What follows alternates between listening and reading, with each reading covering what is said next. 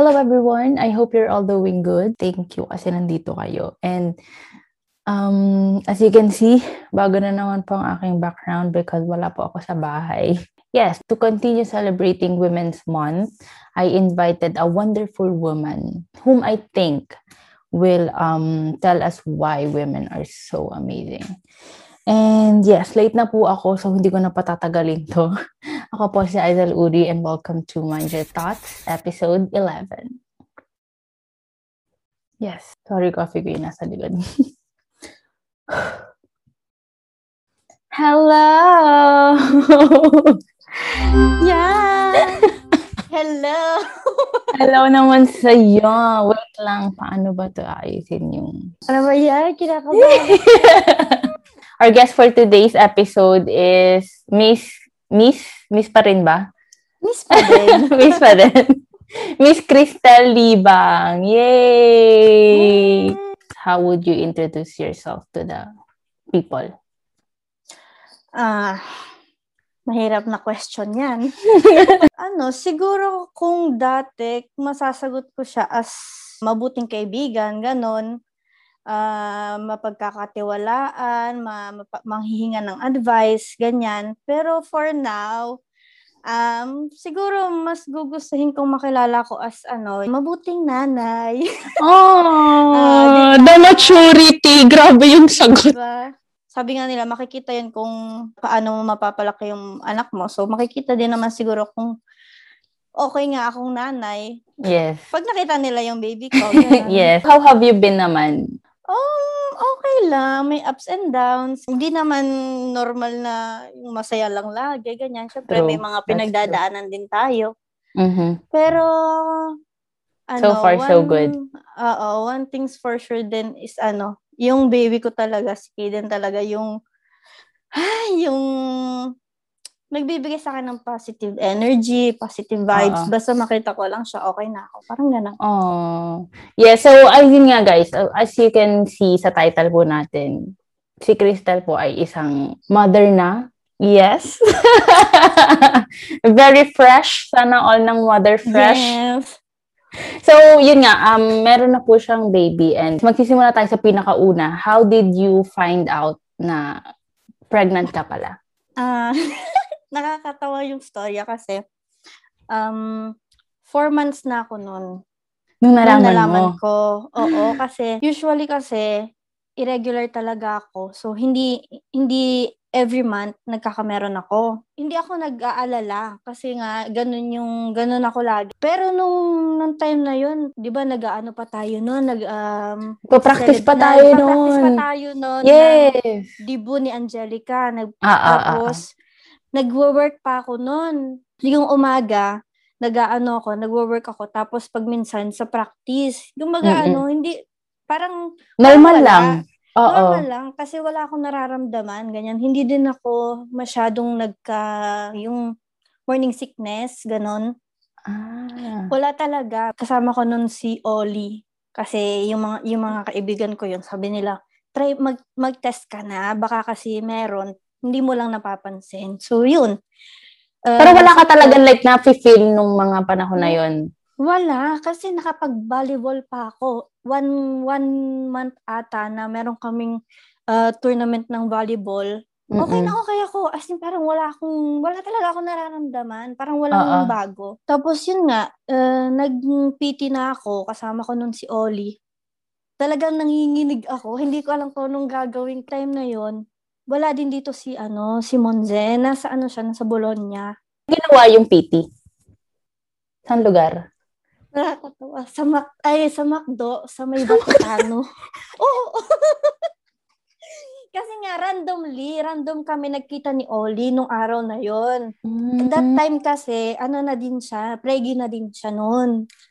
So, parang siguro nakikita niya sa akin, yung sa pagbabago ng katawan ko, ganun. Nung nakita mo yung dalawang bar dun sa, di ba sa pregnancy test, lalabas yung dalawang bar. Anong first thought mo nung oh my gosh, anong unang pumasok sa isip mo? Hindi ko wala talagang parang nablangko. Nagblanko ka? Parang, ano to? Ganyan. Yes. Parang, hindi ko alam kung anong gagawin ko, kung anong sasabihin ko. Buti na lang din at nandun nga si Oli. Si Oli kasi is best friend ko siya since nung ilang taon pa lang kami. So yun, parang medyo na kumalma din ako. Pero kumbaga, after nung nalaman ko na positive nga, ganyan, nagsoka talaga ako doon. Nandun talaga promise, nandun kami sa Vaticano. Random lang talaga kami nagkita na hindi ko alam kung gagawin ko. Yung kinakabahan ako, na natatakot ako. Basta mixed emotion siya. Kanino mo unang sinabi na positive? After nung kay Oli, si Monzen talaga. Nung araw na yun, yun yung last day niya sa Bologna. Kinabukasan, babalik na siya dito sa Roma. Okay. Yun, nakita kami. And then, nung kami sa yung sa tinitirhan niya noong time na yun, pinakita ko yung yung pregnancy test. Tapos, ewan ko, parang siya pa yung mas emotional sa amin dalawa, na parang naiiyak siya, ganun. Pero nakakatuwa din. Nakakatuwa kasi sabi niya kasi din, parang gusto na din niya. Hindi lang din namin talaga na plano agad. Talaga na, nung time na yon, yun na.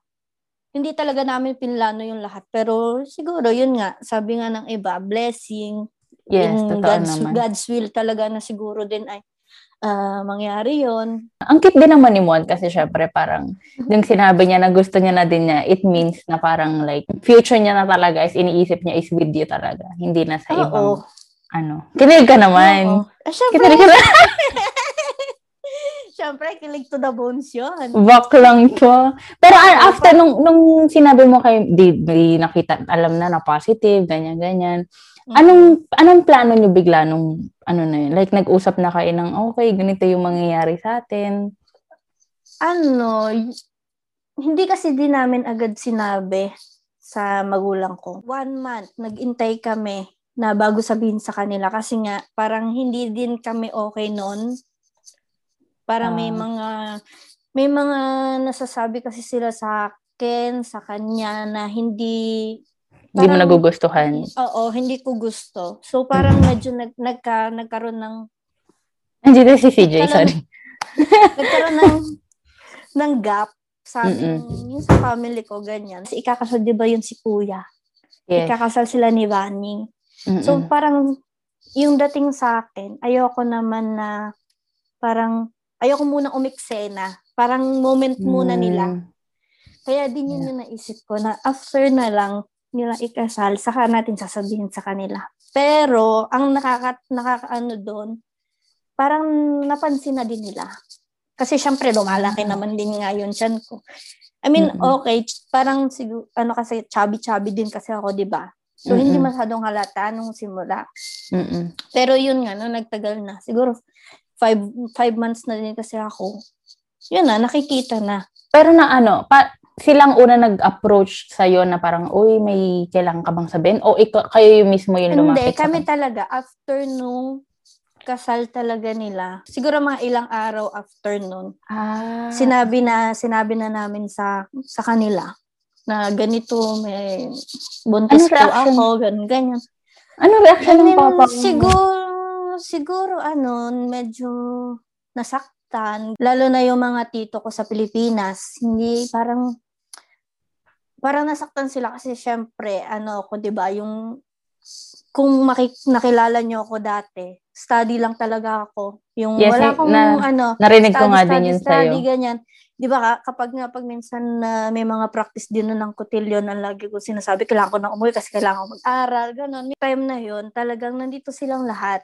Si mami, si papa, sila kuya, ganyan. Parang sinabi ko talaga sa kanila na, yun, na buntis nga, ganyan, na 5 months na yun, humingi din ng pasensya dahil hindi naman talaga sinadya na may mangyaring ganon.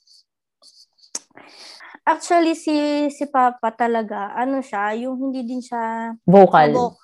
Vocal. Hindi siya vocal. So, ang lagi lang niya sinasabi nung nung kasing nagpakilala siya na manliligaw sa akin nga si Monsen, ang sabi lang niya lagi, kapag ikaw ay gumawa ng masama or hindi magustuhan namin, ako makakalaban mo. Parang ganun lagi si Papa sa akin. Napaka-protective. Protective talaga, yes. Kasi siguro lahat naman ng mga tatay ganun na sasabihin na. That's true. Parang, syempre pati unika ganyan. Ikaw na bang bunso? Ako bunso. Okay. Ayun. Pero nung nagtagal na sinabi mo, naging okay din naman sila? Oo, lalo na nung nanganak na ako. Nanganak na. Usually talaga ganun din sa magulang, no?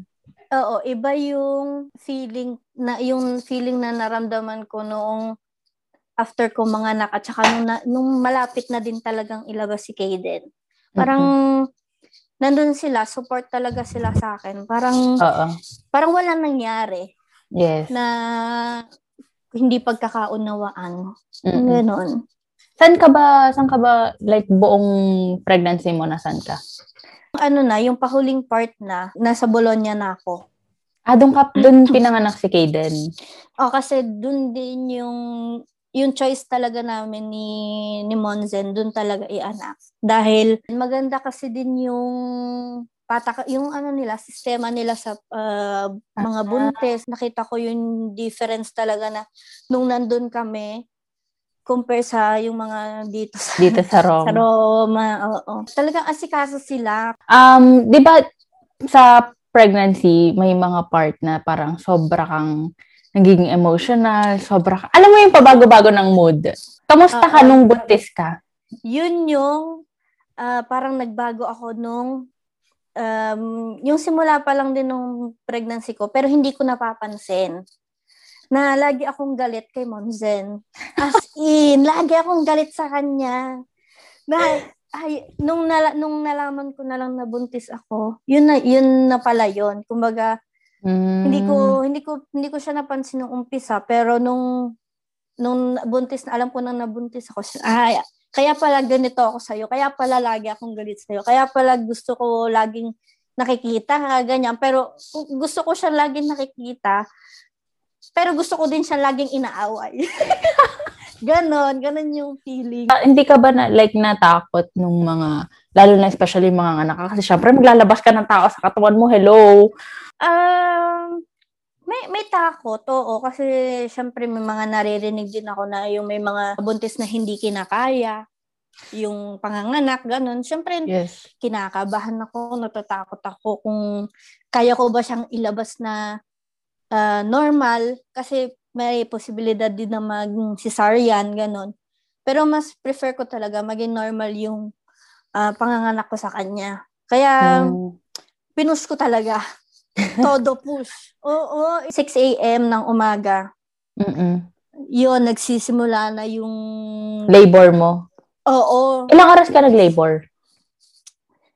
Mga, wait lang. 6 na oras.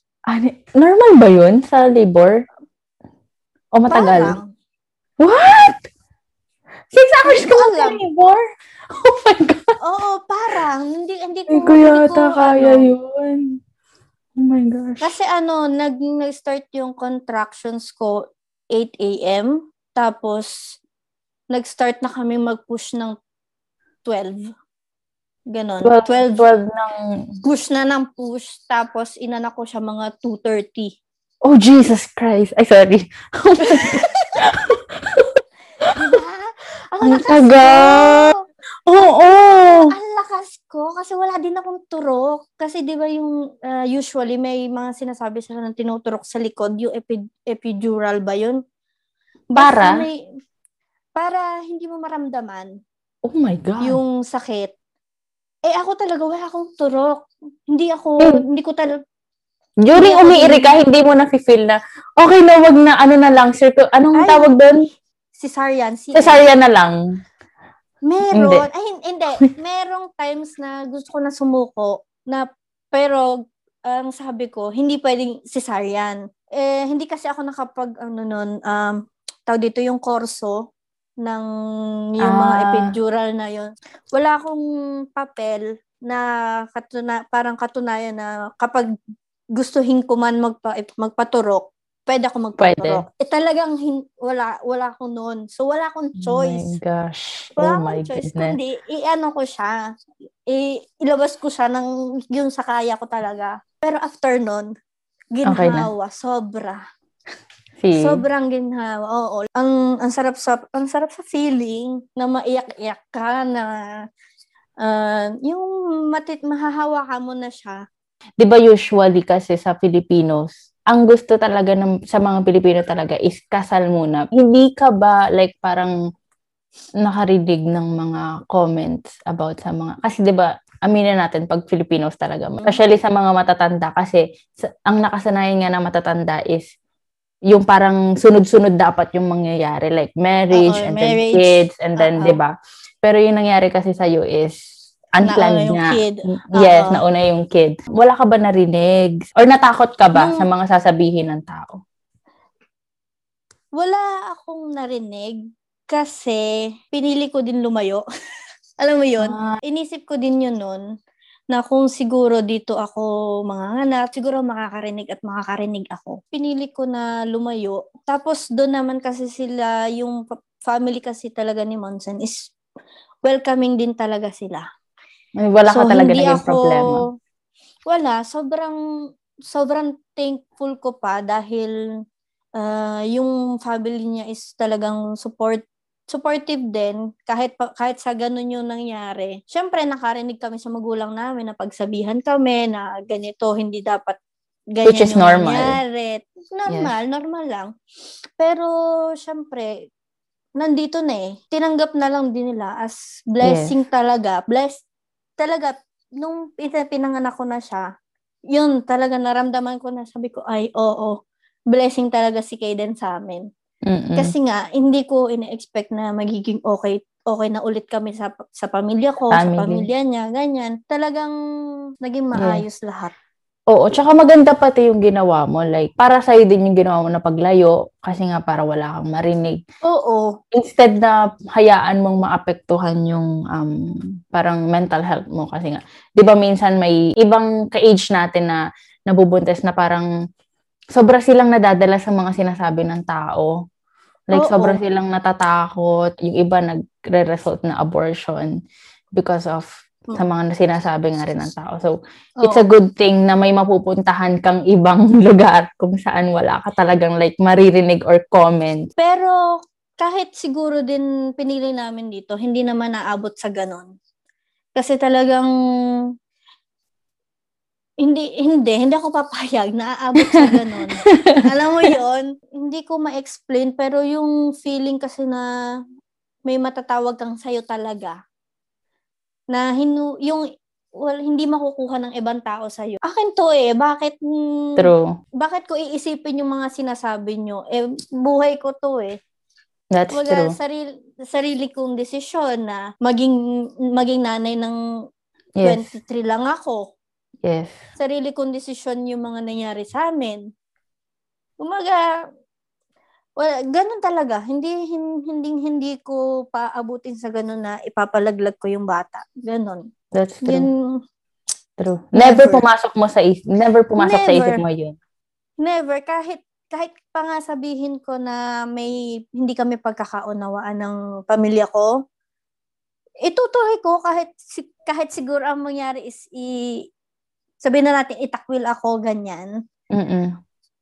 Hindi talaga.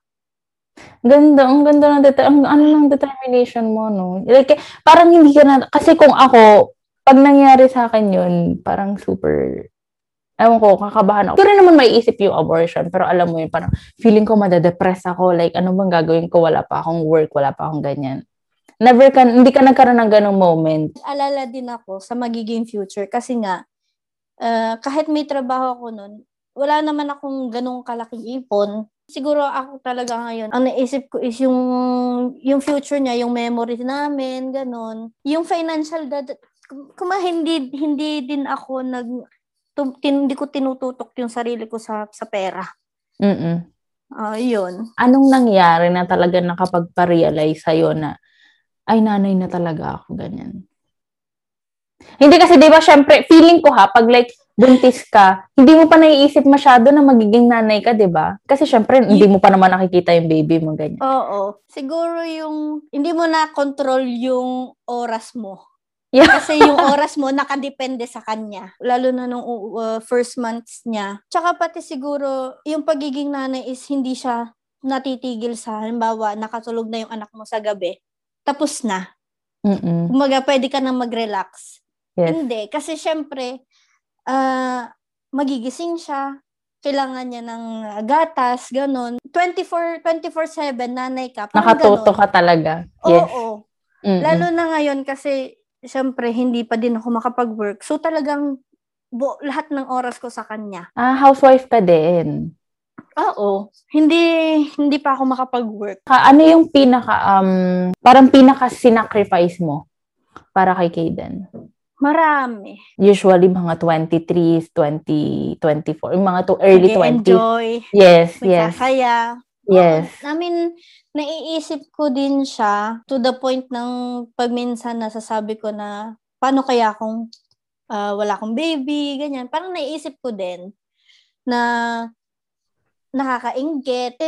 Siguro dahil na din na naiisip ko na yung kapakanan ni Kaden, ganyan. Basta si Kaden lang talaga, yung... Sa kanya na talaga umigot yung mundo mo. Oo. Na ang mga nakakasama ko na ngayon, hindi na yung mga dati kong nakakasama, which is nakakalungkot, pero okay lang din naman. Kasi kahit naman ganun yung nangyari, yung mga friends ko naman, hindi naman sila nawala totally. Hindi lang kami nagkakakita, hindi lang kami nagkakaroon ng time na makapag-bonding kasi nga, syempre, nakatutok ako ngayon kay Kaden. Pero yung... Support nila, nandyan pa din. Oo. Nangangamusta, ganun. Yeah. Pag minsan, nagyayaya silang lumabas. Pero, syempre, hindi mo naman masasabi na, okay, go, tara, subito. Gora agad. Yes. Hindi na ganun. Syempre, isipin mo din, sino mag-aalaga ng bata mo? Sino magbabantay sa kanya? Okay ba yung pag-iiwanan mo? I mean, yun yung mga nasa isip mo kung nasa mabuti ba siyang kamay. Ganun. Sino nag-guide sa'yo para maging, para alagaan si Kaden? Nung nasa Bologna kami, talagang si Mama, alam niya, syempre, maraming beses na din siyang, 6 kasi magkakapatid sila. So, alam na ni Mama lahat. May time nga ang cute, yun. Mama na din yung tawag mo kay Mama ni Monzing. Oo, kasi nga yun din yung gusto nila. Ayaw nila na tita. Kahit hindi pa kami. Okay. Kasal. Ayun. Okay, continue. Sorry. Bigla lang ako nakitaan kasi Mama. Iisip ko, Mama niya ba o Mama? Tapos bigla sinabi mo magkakapatid. Okay, sorry. Ang daldal ko. Go. Time na iyak si Kaden, hindi ko alam kung anong gagawin ko. Alam mo yung ninenervyos ka na kasi hindi mo alam kung ano nangyayari kay Kaden, ganyan. Ba't siya iyak ng iyak? Wala man siyang sakit, ganyan. Hindi naman siya nilalagnat. Pero iyak siya ng iyak nun. Yung pala, parang nalamigan siya. Ang agad ni Mama, tingnan mo yung buong katawan niya, kung may sugat ba, may bale, or may something na kung bakit siya umiiyak. Ang meron lang pala is nalamigan siya, kailangan lang lagyan ng langis. Yun lang yun. Pero kumaga, yung alam niya agad na ganito yung kailangan mong gawin. Kahit yun sa pagpapaligo, na kailangan nakatakip yung tenga para hindi mapasok ng tubig. Yung mga ganong details. Kasi nga siguro, sanay na. Ilang beses na din siyang nag-alaga ng baby. So, alam na niya. So, talaga yung parang basic care ng newborn baby sa Mama ni Monzen. Mama ni Monzen ko natutunan, oo. So, pati si mami ko. Pero dahil kasi ilang taon na ako, 22 years old na ako noon. 22, 23 years old ako. So, 22, 23 years na siyang hindi nakakapag-alaga ng baby. Ang tagal na wala siyang inaalaga ang bata. So, medyo nangangapa din siya ng konti. Pero, parang bago ulit. Oo, pero yung mga maliliit na bagay na itutulong, iba din talaga. Marami akong bagay na natutunan nung nagbe-babysit ako sa mga pinsan ko. May dumating na parang sobra ka nang nanggigil. Alam mo, parang, ba't ka ba naiyak? Lalo na ngayon. Hindi dahil sa nagigising siya ng madaling araw na naiyak siya. Kasi parang alam ko na halimbawa 2 o'clock, 3 o'clock magigising siya. Alam ko na kailangan niya ng gatas. So, hindi ko na iisipin kung ano yung kailangan kong gawin. Pero alam mo yung sa umaga naman na naglalaro siya or nakain, tapos bigla siyang iiyak na hindi mo alam kung anong gusto niya, kung gusto niya ng buhat mo siya or gusto niyang bumaba, maglakad. Yun yung medyo nakakaano ngayon, parang iniisip mo ano ba talaga yung kailangan ng bata ni Kaden para tumahan siya. Parang ganun. Pero hindi pa dumating sa point na talagang uminit yung ulo mo. Maraming times na Kaden! Maraming times na. Pero ngayon kasi din, napapagalitan ko na siya. Pero alam kong hindi pa niya naiintindihan kung bakit ako nagagalit sa kanya. Pag minsan nakatingin lang siya sa akin na siguro iniisip niya, ginagawa ng mama kong to, gano'n. Diba? May times din na kahit ibigay mo na yung kung anong lahat na gusto niyang pwedeng gustuhin, wala pa din. Pero talaga ng bata. siguro yun din yung kailangan matutunan ng isang nanay. Alam mo yung try lang na ibigay kung anong kailangan ng anak mo hanggang sa malaman mo na, ay, ito pala yung kailangan niya. Yes, okay. True. Success tayo dyan. Ganon. Diba? Parang talaga siya, learning process talaga yung pagiging nanay. Kasi syempre, parang yung anak mo, isa siyang book na talagang babasahin mo. Kailangan mo matutunang basahin. Kailangan mo malaman kung ano yung needs niya talaga. True. Ano ka ba? Protective ka ba? Like, especially ngayon, pandemic. Paano pag may mga tao na gustong humalik kay Kaden, parang gustong hawakan si Kaden, ganyan? Hindi naman. Okay lang. Hindi naman, siguro tama lang, ganun. Tsaka siguro din kasi, ang mga nakakasama ko, halubilo ko, is mga kakilala ko or mga relatives ko, ganyan. So, hindi naman dumadating sa point na ayaw mong pahawakan. Huwag niyo hawakan, huwag niyo ganyan. Hindi naman dumadating sa point na ganun. Yung part na kapag dumadating si Monzen, na galing siya ng work. di ba kasi, ang trabaho niya ngayon is yung kung saan mga nagpapaswab test. Yes, sabi nga daw. Oo. So, may posibilidad. Malaki yung possibility na mahawa siya. Malaki yung posibilidad na mahawa siya. So, every time na dadating siya sa bahay, doon ako nagiging protective. Huwag ka muna hawak kay Kaden, punta ka muna sa banyo, maghugas ka ng kamay, magpalit ka ng damit mo, ng mga suot mo. Siguro doon sa ganun part. Ano yung parang naranasan mong sobrang hirap nung mga period na yun, na nagbuntis ka ng anak ka ganyan? Siguro last month or last month. Dumating ako sa point na kine-question ko lahat. Parang, siguro yung sinasabi nilang postpartum depression, ito ba yun? Yung nangyayari sa akin ngayon, ito ba yung sinasabi nilang postpartum? Pero sabi ko parang, ang tagal bago dumating. Pero hindi mo naman din kasi alam kung kailan mo talaga mararamdaman yon. Yung talaga, yung hindi ko alam kung ano na kung sino na ako. Parang ganon. Parang para iniisip ko, anong nangyayari sa akin, hindi ko nakilala yung sarili ko, hindi na ako yung Crystal na tulad ng dati, na masiyahin, lagi na akong galit, ganon. Ganon yung na-feel ko, tapos, tuwing gabi, bago ako matulog, talagang iniiyak ko lahat. Hindi ko naman, parang iniisip ko, marami akong iniisip na, ang nangyayari sa gabi is, nilalabas ko sa iyak. Parang, naiisip ko din, hindi ako naiintindihan ng mga nakakasama ko, hindi ako naiintindihan ni Monzen, walang nakakaintindi sa akin. Parang ganon, yung feeling na, ano tong pinagdadaanan kong to? Parang, pero inopen up mo siya sa mga kasama mo, like parang, kay Monzen, alam niya nangyari sa akin yon.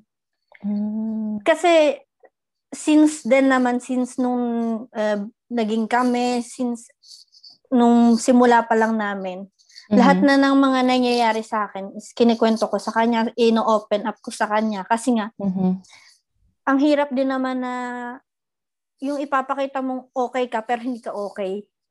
Yes. Pinagdaanan ko yun na talagang gabi-gabi umiiyak ako. Meron akong pinsan na taga Brescia. Na-open ko sa kanya yon kasi may baby din siya. Kambal yung anak niya. Oo. And parang na-open up ko na bakit mama kasi din ang tawag ko sa kanya kasi pinsan ko siya na nagpalaki sa amin dati. So, sabi ko sa kanya, mama, hindi ko alam kung ano na nangyayari sa akin. Parang hindi na ako naiintindihan ni Monzen, hindi ko na maintindihan din yung sarili ko, hindi ko na alam kung sino ako, kung anong ginagawa ko, ganun. Kung tama pa ba yung mga ginagawa ko, yung mga desisyon ko, ganun. Tapos yun, sinabi niya, siguro dumadaan ka sa point ng, yung dun nga, yung postpartum depression na hindi mo talaga maintindihan kung anong mga nangyayari sa sarili mo. Yes. Sinabi niya na kailangan mo i-voice out. Kasi kapag kinip mo lang sa sarili mo, hindi makakatulong, mas mahihirapan ka. Yes. So yun, kaya din nung nag-usap kami, sinabi ko sa kanya yung mga nafe-feel ko, yung parang kahit kay Kaden, yung parang hindi pa sapat yung ginagawa ko, yun yung mga naiisip ko eh. Kahit sabihin na natin na ibigay mo ng lahat, pero parang kulang pa din, parang ganon. Yes.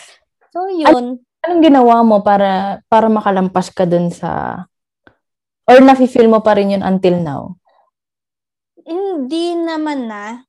Pero may mga gabi na talagang mapapaiyak ka na lang. Pero yun talaga din, makita ko lang yung mukha ni Kaden, kahit natutulog siya, ang laking relief. Parang laking sa nararamdaman ko, parang ganun. Pag nakita daw talaga ng isang nanay yung anak niya na parang okay lang, walang problema. Iba daw talaga yung... Nagpapakalma talaga, oo. Yun yung mga na-prove ko din talaga na sa mga sinasabi ng mga matatanda. Yes. Makita mo lang yung anak mo, okay ka na. Yes, totoo. Tsaka, gusto ko din sabihin na parang, nabasa ko din kasi yon na parang, pag like, nafe-feel mo na paano ka ng depression, isipin mo lang yung parang mga positive thoughts. Kahit sobrang niyang gawin. Kasi parang yung thoughts daw is like, para siyang root na kung ano yung itanim sa utak mo, yun na yung parang mag-grow, mag-bloom, yun. So, kung puro negative yung iisipin mo, ganyan. Like, kung lagi kang, ay, bakit ganito yung nangyayari? Bakit ako ganito? Di ka naman. Bakit mo sinisisi yung lahat? Ganun. Yes. Yan. Yun na yung magbubunga sa isip mo. So, parang, lalo ka nang may stuck dun sa pangyayaring ganun. Oo. Yes. Totoo yun. Kailangan i-voice out. Yun yung pinaka-main thing. Kailangan mong sabihin o ikwento sa kung kanino ka nag-trust talaga na ganito, nangyayari to sa akin. Okay ba to? Tama ba to? Or anong kailangan kong gawin?